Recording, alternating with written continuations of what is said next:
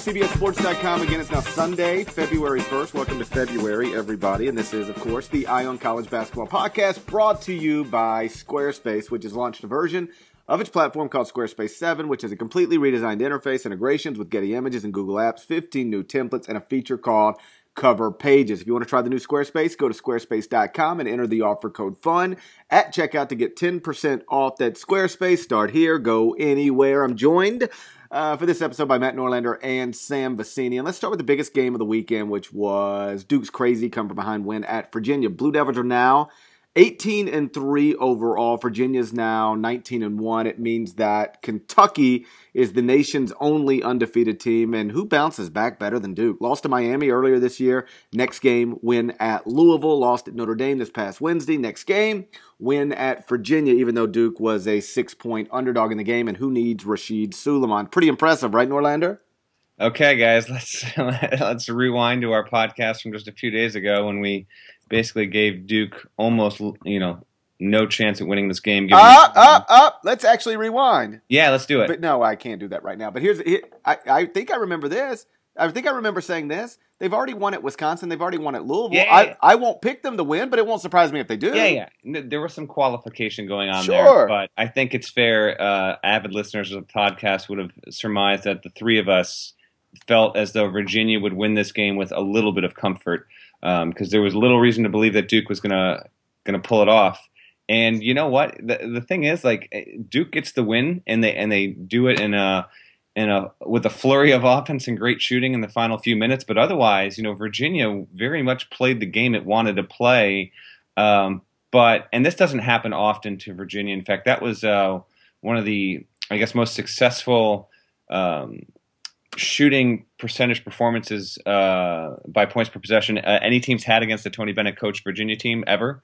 But if you play the way that Virginia does, that's the one thing where you remain vulnerable, because Tony's system, for as successful as it can be, if you tend with that pack line defense to get into games where you're winning 62-55, it doesn't happen often, but if you play a team like Duke that can get hot and they can just bury 3 or 4 3-pointers down the stretch, you're going to get stung, and that's what happened here. And by the way, that to me, that Tyus Jones 3 that sealed it was like the ultimate no, oh my God, it went in. That's the ball game. Like, that was so ice. Yep. That was so nails. It was an awesome moment. Yeah, I mean, Sam, you were watching the game, I'm certain. It felt like, forget how did that happen? Because that's what everybody was saying after the game, or tweeting after the game, like, what just happened? Whoa, what a performance from Duke. It felt like Virginia probably walked off that court going, what in the world just happened? I mean, I didn't think, I will say, I don't know what listeners would have concluded from the podcast on Friday. I didn't think that Virginia would just go ahead and win comfortably. I mean, again, that's a Duke team that I had ranked in the top 5 even before yesterday. I thought it'd be a competitive game. Wouldn't surprise me if Virginia won comfortably, but the outcome didn't surprise me either. But the way it happened was surprising. I mean, when you go down double digits on the road to the number 2 team in the country, you're probably, in the final minutes, you're supposed to lose that game. And then, I felt like Virginia must have walked off that court. Tony must have walked off that court going, what, hold up, what just happened? Because we were in control. We were, the fans were celebrating. I'll tell you this, I start sometimes working on the top 25 and 1, throughout the day, just sort of, projecting, okay, this team's going to win, this team's going to lose. Go ahead and do just small stuff, like change the record, start looking at bodies of work. Mm-hmm. I had already changed Duke to a loss and Virginia to a win, and, just sort of working ahead. I'm watching the game in my hotel in St. Louis, and I'm like, okay, this is the way this is going to go down. Now, what do I do with Duke? Virginia stays number 2. What do I do with Duke? I was sort of thinking in those terms, and then, it's a Quinn Cook 3, it's Tyus Jones 3, and then the buzzer sounds. I mean, don't you think, Sam, Virginia probably was a little, I don't know if shell-shock's the right term, but something. That was a weird final few minutes. No, seriously, I think that Duke did something that has never happened under a Tony Bennett coach team at Virginia and probably will never happen again. They scored on 14 of their final 15 possessions and scored 35 points on those 15 possessions. That's something that I honestly do not think will ever happen again to a Tony Bennett coach team. It's just that much of an outlier, that much of a phenomenal Duke shooting performance. And a lot of it was, Duke got a lot of layups, right at the rim. They got more penetration on that pack line defense than probably anyone else has this year, and that's absolutely a credit to Duke, to Coach K, who really changed the momentum of that game by he kept switching up defenses every time that Virginia was down the floor. He had some in the 3-2 zone, he had some in the 2-3 zone. He went man a couple possessions. Like he really changed the complexion and changed the way that game was going for Duke by keeping their defenses switched up and keeping Virginia on their toes on offense. And their defense led to some offense down the road. But at the same time, like I can't help but think that some of this is just a fluky thing that happened to I think it very much was. Team. Credit to Duke, but like it's just like a weird phenomenon that I don't think will, like I said, ever happen again under Tony Bennett. No, but it was fluky, and it doesn't mean that Duke isn't awesome or that Duke didn't deserve to win. But like, Duke, you can be awesome and be terrific and be down double digits in the second half at Virginia and still lose. I mean, like the way they were able to erase that deficit and then win, I guess it was by 2 possessions, was I think among the most impressive things we've seen in the entire season this year. I mean, I know Kentucky's had those games where they run Kansas off the court, run UCLA off the court. Hell, they run almost everybody off the court. But the last whatever minutes, 10 minutes of that Duke-Virginia game were awesome. And is it just a reminder on some level, Norlander, that you can take a Rashid Suleiman off or any sort of piece off, and you can drop them down to 8 scholarship players or whatever it is now. But as long as you've got a Hall of Fame coach and 3 first-round draft picks, like you still got a shot to do whatever it is you wanted to do. Yeah, I'll kind of echo what I said last week in that, definitely Duke is certainly still capable of winning the title. I wouldn't count them out of that. I would still – this win was huge. I still think there is a grand effect, a minimal one, but still there, that they won't have Suleiman over the course of the next 15 games or so, however many they're going to end up playing. But yeah, when you look at what the guys Duke is putting on the floor in a game-by-game basis, they're absolutely capable of beating anyone, and I would absolutely include Kentucky in that. I would still love to see this Duke team play Kentucky if that's at all possible down the road. The loss at least makes it interesting from an ACC race perspective, because Virginia not only loses its first game of the season, first conference game, but they drop it at home. So, you think the Cavs are going to get picked off at least once on the road, maybe even twice. And with North Carolina getting picked off, and I don't know if we're going to get to that, I assume we will, the way that they just blew it against Louisville. Those 2 teams and Notre Dame all have 2 losses.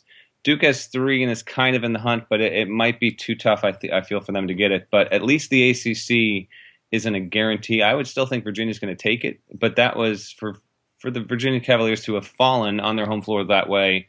We'll have at least a little bit of intrigue. And now, if Duke is able to rally and get a few more big wins, we actually could come to a situation, if the Blue Devils won the ACC tournament, where we'd be debating which ACC team should get 1 seeds, and we'll see how the rest of the field plays out. But, would Virginia and Duke both be up for a 1 seed at that point? So at least it's a little interesting. Well, if we were doing the bracket right now, they'd both be in consideration for 1. Like Virginia would obviously get 1, and I think you could make a really solid argument for Duke as well. I mean, you'd be talking Kentucky automatically gets 1, Virginia automatically gets 1. I think Gonzaga probably does. You could debate that. I know people would, but I think Gonzaga probably would. And then, like, what else? Who else are we talking about? Wisconsin. I think you could give it to Wisconsin because you could say they got 1 bad loss and Kaminsky didn't play. Like, you could sort of, if you wanted to put an asterisk on that, you could. And so, but yeah, I think like right now Duke's in play for a 1 seed. And so, do they have a chance to get there? Of course they do. And if the ACC gets, the idea that the ACC might get 2 1s, that would make a whole lot of sense to me. There's a lot of power. And if Notre Dame had not have lost at Pittsburgh, they would absolutely be in that conversation right now as well, because they'd only have 2 losses to Virginia, and it would have been Providence on a neutral, and the Friars are bound for the tournament at this point. Yeah, Providence on a neutral by a point, and then to Virginia, was that an overtime game? No, but it was a close game. It was a close game. Yeah, it was a close game, right? And then, I mean, the Notre Dame thing, that's just your classic letdown, right? Yeah, I think so. Except Pitt's all I know Pitt's not good this year, but they're still like it's a hard. it's a hard place to win. But It like, is a hard place to win. do you see the record against top 10 teams all time in that building? It's like 14. It's wild. It's like 14-3 or some, or maybe like I mean, it's like top 10 teams lose there all the time. So I think it was a little surprising given what Louisville had just done to Pitt in that building, but still, it wasn't that surprising because you combine letdown with Peterson Events Center, and you get what you get. Let's go back to the state of Virginia for a second. Sad news yesterday. VCU's Briante Weber suffered a torn ACL and MCL. He's a senior. His college career is now done. Just awful news. He loses the opportunity to break the NCAA's record, Division I record for steals, and he would have broken it. He was only 12 away. He had 6 yesterday before he got hurt. So, like, he could have theoretically broken it in the next, 2 or 3 games. Now he never will. Also, it means VCU's down a key player, arguably the most important player from a team that I think was Final Four capable. It's tough to think of another career-ending injury that hurts on multiple levels like this. Kenyon Martin's is an obvious one at Cincinnati when that team was going to be the number 1 overall seed and the favorite to win a national championship. I mean, Hugs probably has a national championship right now if Kenyon Martin doesn't break his leg at the Pyramid. And, Kendall Marshall a few years ago, obviously they would have been probably the biggest threat to Kentucky in 2012 if he doesn't suffer that wrist-hand injury. But this one's it's just, I hate to throw around terms like this because it can sound sort of silly, but like it really is heartbreaking. Like that's a college career done, an opportunity to set an NCAA record gone. And given the fact that Bree isn't an obvious NBA player, like he can get there, maybe, but there's certainly no guarantees. In fact, the odds are probably stacked against him for a variety of reasons. It is possible that he has played his last relevant basketball game in this country. Like he could be in the D League or go overseas, but he's played his last relevant basketball game in this country, maybe. And to have that happen so abruptly, I just, I talked to the VCU staff last night, and they said he was, reacting to the news about the way you would expect somebody whose career was abruptly finished would. And so, like, just sad to hear, right, Norlander? Yeah, so very sad. Like to me, it was a given he was going to pass it. You didn't assume that Bree would go out this way. He is what's been intriguing to me about Briante Weber is that, and basically, steal specialists are players that I'm always fascinated by because it's one of the top things that every scouting report.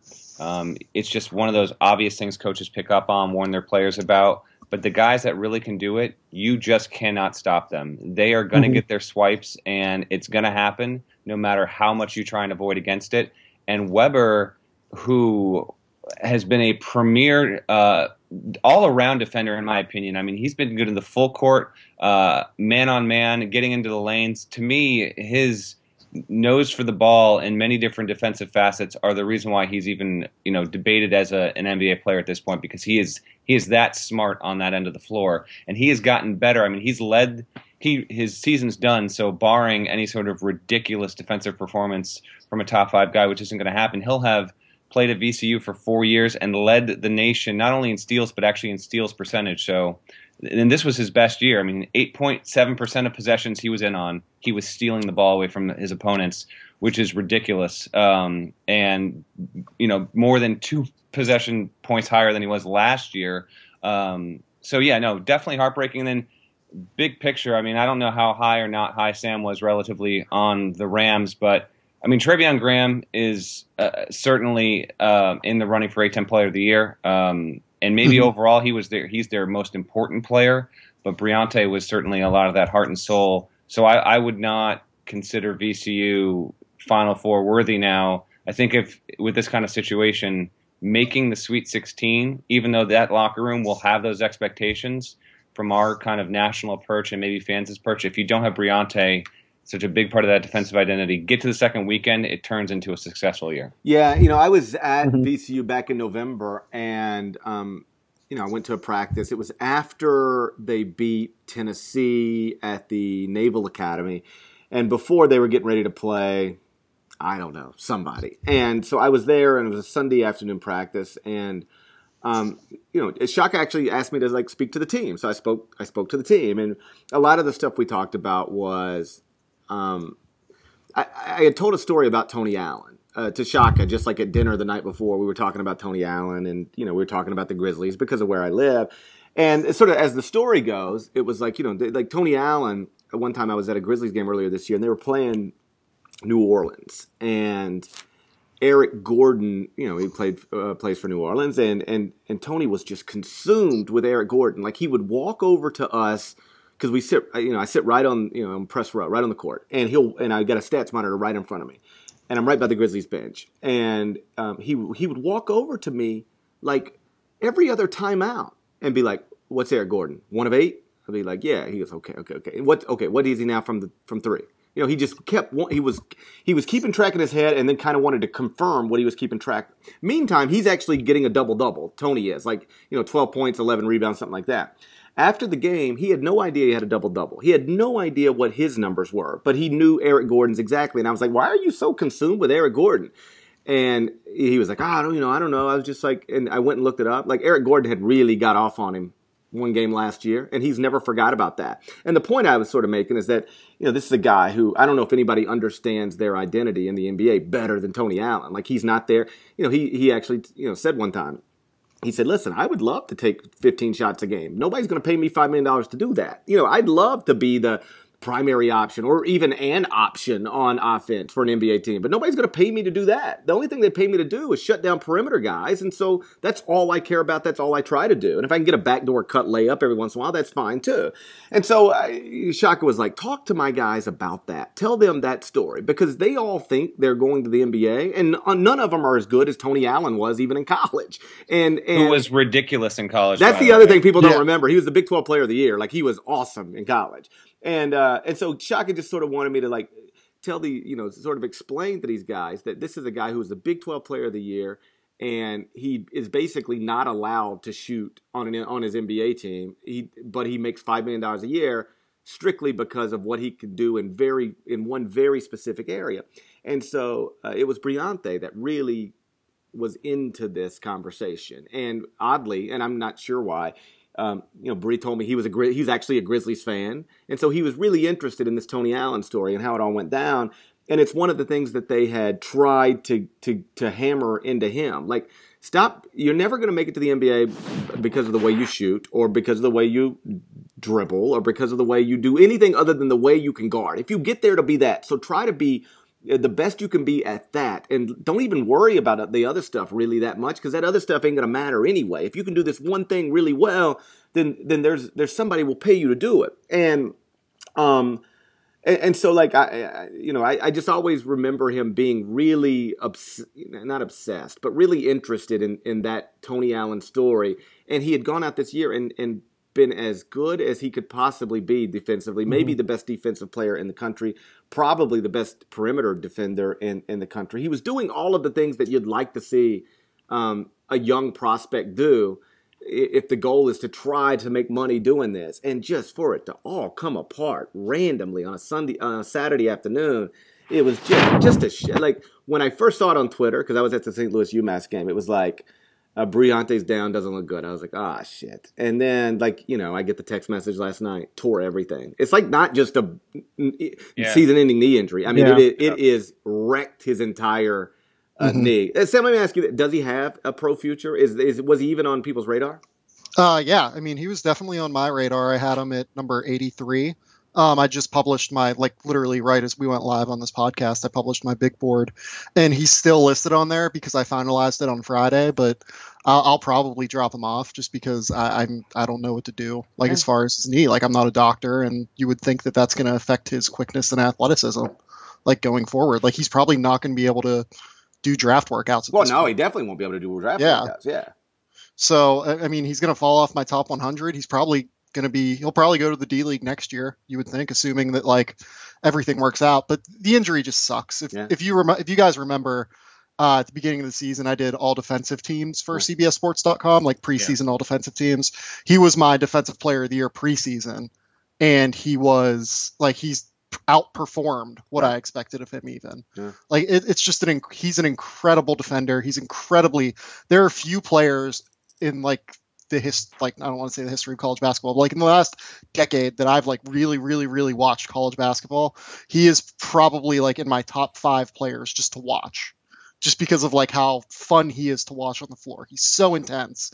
He is just so into the game. He's so into defending people.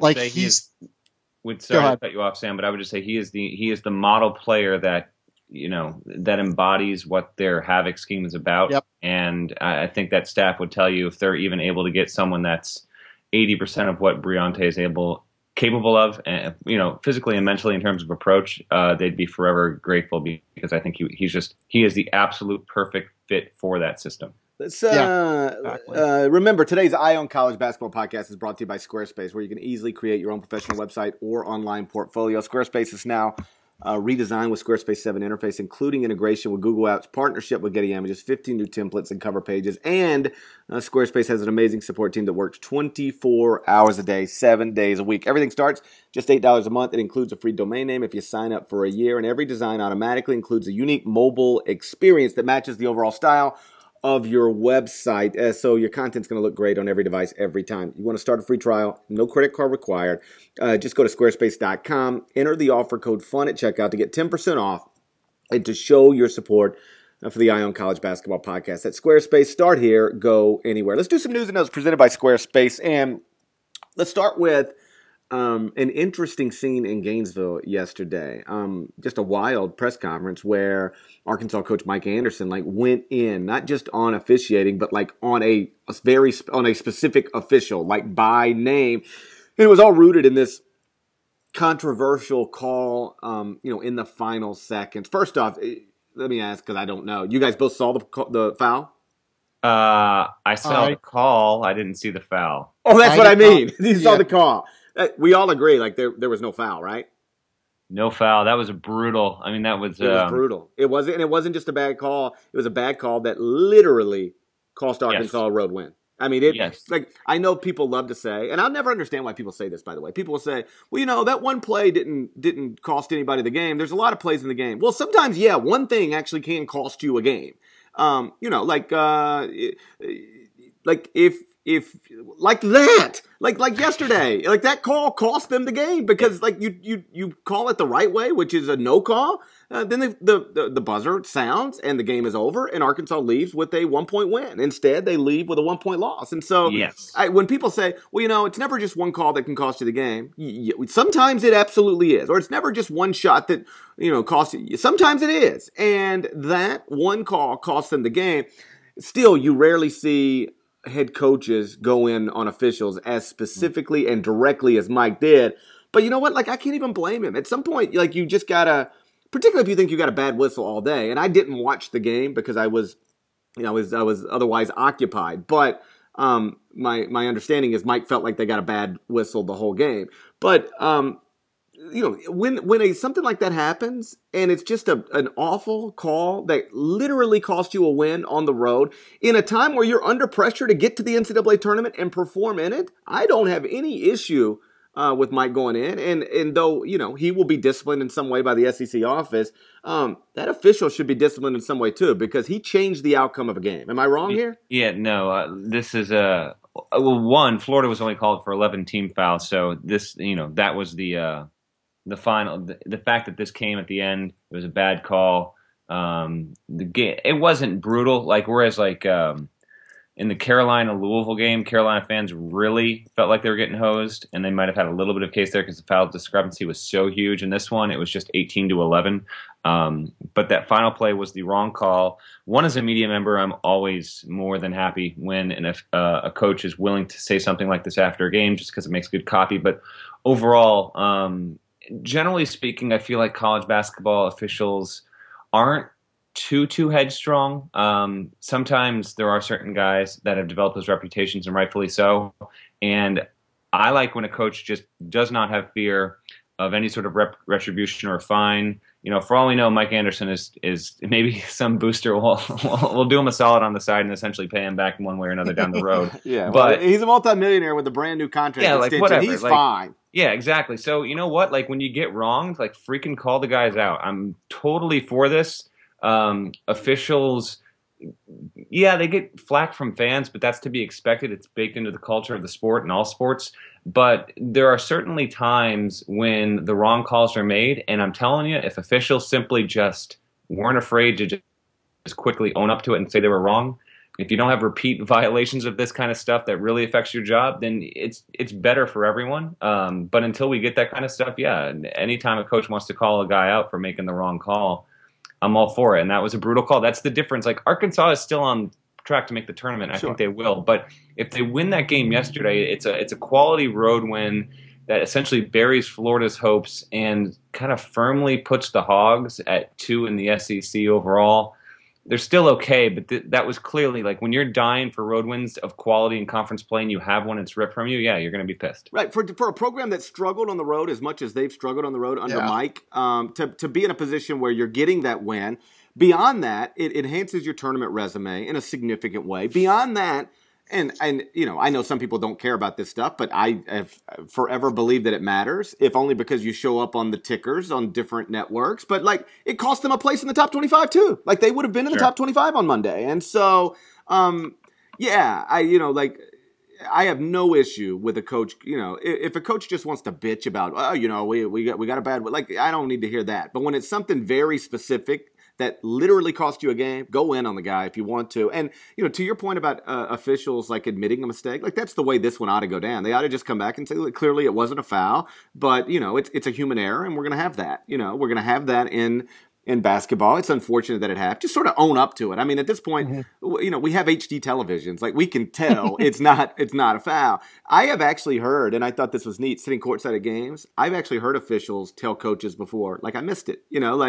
Yes. And I'm always impressed by that. And it basically takes all the bullets out of the coach's gun. Like the coach is firing at you. Like, how did you make that call? How did you make that call? Or how did you not make that call? How did you not make that call?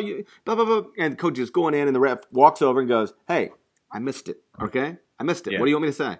And then it's over with. Like, okay, you missed it. At least you're owning up to it. I know I can respect that. I think most coaches can, but I don't know. Like, I'm not the guy who gets furious about the lack of quality officiating in college basketball, but that was a bad moment, and a bad moment that mattered in a very real way. Sam, Utah bounced back from its awful performance that you witnessed at UCLA the other night with a 67-39 win at USC. And so now USC, like we've talked about Utah enough, whatever. But I'm interested in your thoughts. You live in LA. USC is now 1-8 in the Pac-12. They are lower at KenPom than USC Upstate. In other words, USC is ranked. All right, good factoid here. USC is ranked lower than USC Upstate, and so like I'm an Andy Enfield believer. Like I thought that was a great hire. I didn't think it was a knee-jerk reaction to some magical run. I thought the magical run made people look at Andy's resume, and when you look at his resume, you go, "Wow, there's some really interesting stuff here." It made as much sense as anything else USC could do. But it's undeniably not going well. Like, how does this thing end up? Is Andy Enfield coaching USC 2 years from now?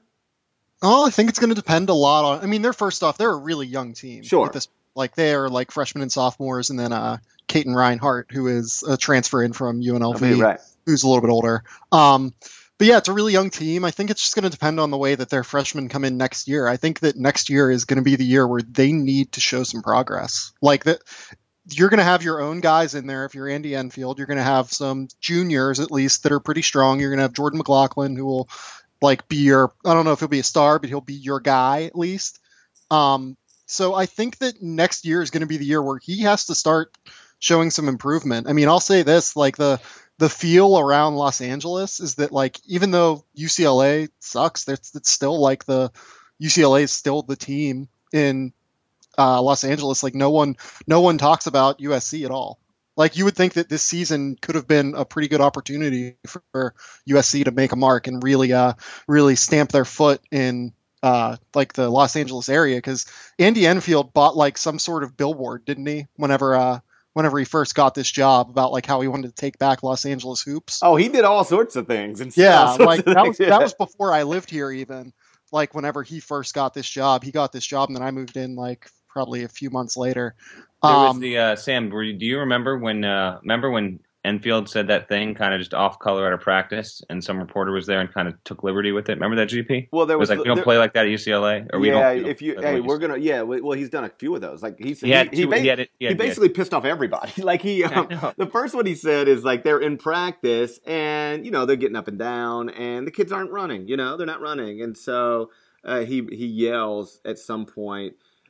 We don't jog here. If you want to walk and jog, go play at UCLA. That's what they do. We play fast here. And so, of course, that was a practice moment that all coaches have. And like some reporter who didn't understand that, right. Dude, I've said in on so many John Calipari practices, like if I started writing every word that it was mumbled or yelled, like John would have been fired like 50 times by now. Like right. That's the way coaches talk, right? And it's the way coaches motivate. And so that was a reporter mistake more than an Andy Enfield mistake. But then he also at a booster club meeting or some sort of function. He was talking about Tim Floyd. That's what it was. Yeah, Floyd. That was in Hawaii. I think it was wasn't that the Diamond Head Classic in Hawaii? Maybe no, it was before that. But then they were out. USC and UTEP were both in that event. There we go. And they got face to face there, and like Floyd confronted him, like at a dinner, like at a pre-tournament dinner. Like Floyd, like they exchanged words. But the thing there was basically, and keep in mind this, like everything Andy Enfield says is kind of been true. It's just not stuff that you expect to read that a coach has said publicly. Because he really didn't say him publicly. But like about Tim, he was like, Tim Floyd, he was trying to get this job. He wanted this job and because he's just somebody asked like, why is Tim Floyd pissed off at him or something? He was like, well, Tim wanted this job, and so now he's mad he has to live in El Paso for another year or two. That's right. And then Floyd was all, nobody talks about El Paso. Nobody talks about El Paso like that. Yeah, right. It's so funny. Like, Enfield must have just on some level been like, what in the world is happening? Like, I'm saying all these things like to my buddies and to my players. I didn't think this stuff was going to get out. Like,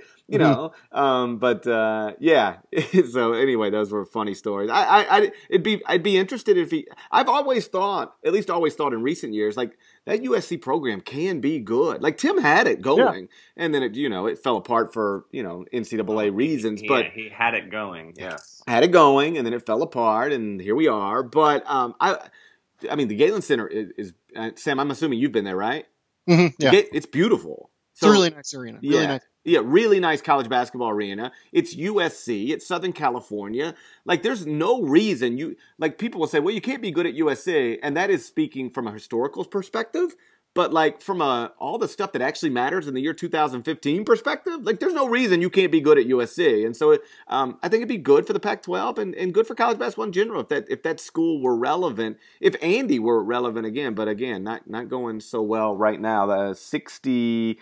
Basically a 30-point loss to Utah on Sunday afternoon. Let's wrap up with this. Monday night's got a couple of interesting games. Virginia at North Carolina is one of them. We talked about Virginia earlier. Both these teams now coming off a loss. It's going to be a coin flip game, even though it is played in Chapel Hill. I suspect the point spread will be a point either way, but it'll basically be a coin flip game. The other one, of course, is Iowa State at Kansas. These two teams played on a Saturday night a few weeks ago, and Iowa State, of course, pulled away late and won. But is this the revenge game? I mean, it should be an unbelievable atmosphere at Allen Fieldhouse, and I suspect Kansas probably wins a close one. That makes the most sense, right, Norlander? And yes, I think Kansas will win. Give me Kansas kind of somewhat comfortably, like 8 to 10 points. And if and when that happens, I mean, Kansas is going to be 8-1. I mean, West Virginia's done a great job, and perhaps on a future podcast we'll really give Huggins his due with this team that only has 3 losses. But that's basically going to be the only hopeful, and I just don't see this West Virginia team catching Kansas, which means remarkably in what you could very well claim to be the toughest Big 12 ever. Of course, I mean, Kansas, if they win tomorrow night, they're going to win the, sole possession or a share of first place in the Big 12 regular season for the 11th straight year. I'm just continually awed by that. I really believe I will, never see in any conference this duplicated again. Yeah, hey, again. like no exaggeration. Will anybody in a power conference ever win 11 state conference titles again? I say no. No. It won't happen. It won't happen in any conference. Ever like, you even again. Look at the tiny conferences. Like Gonzaga doesn't even get to do this. Like it's. Oh, I think I could envision a scenario where Gonzaga could do it, but I mean, like in a power conference, I don't think this will ever happen again. No, crazy. No. And I'm even someone that, like, I wasn't sold on this Kansas team. I was probably lower on them for longer than either of you guys were, at least, and probably like generally the like journalist community. I was lower on them than anyone, and I still just like I'm sold on them now. They're an incredible team. They're just awesome. Frank Mason has been one of the most improved players in the country. Kelly Oubre is coming on. I still don't understand what's going on with Cliff Alexander, but whatever. They're just a really good team. They defend pretty well compared to, it's not like the same Bill Self team that he's had in the past defensively, but they're starting to really get down and defend well. The offense is good. It's just a really, really impressive job that Bill Self's done. No, it's been a tremendous coaching job. I mean, listen, I know that he's got a Kelly Oubre and he's got Cliff Alexander. He's got players, right? I mean, he's Bill Self. He coaches the Kansas. He's going to have players. But from where this team was early, how about this? When you start with a team and you don't even know who your players ought to be, you don't even know what your rotations are, you are really learning on the fly. Like, you had to figure it out on the fly. Now, again, it's easier to figure it out when you've got really talented dudes, but still, if you ask Bill, you talk to Bill Self in the preseason and say, okay, walk me through your rotations, who's going to be your most important players. He might have had an idea. It has all changed. Everything about that team has changed from November to February 1st, and that's coaching. That's all you ask college basketball coaches to do is enroll as talented guys as you can, and then develop them into a team. It's sort of a cliche. People say, teams get better throughout. Teams always get better. No, teams don't always get better, and some actually get worse. And this is a Kansas team that is actually getting better, noticeably and tangibly better. And it's been a hell of a coaching job. We hear all the time about, should John Calipari be National Coach of the Year, Tony Bennett? And how could I argue against either one of those guys? But Bill deserves to be in that conversation as well. What he's doing. One seed. Yeah. I mean, if they win this, I don't remember if you mentioned him, GP, but just to circle back and wrap up, they win this game, they will be a 1 seed projected. I think Palm had them as a 1 on Friday anyway, just because they're both traditional and tempo free. RPI, they're number 1. Right. KenPom, they're number 1 strength of schedule.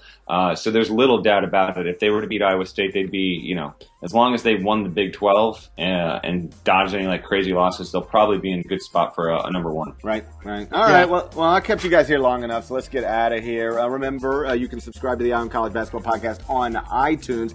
It's the quickest way to get your hands on the latest podcast, so make sure to do that. And also, a bit of a note, if you care, we're going to start doing Monday, Wednesday, Friday podcasts. So we've been doing basically Monday morning and Friday morning. We're now going to try to do Monday, Wednesday, and Friday as often as possible. You know what? I won't even qualify. We're going to do Monday, Wednesday, Friday, one way or another. So check back with us Wednesday. Until then, take care.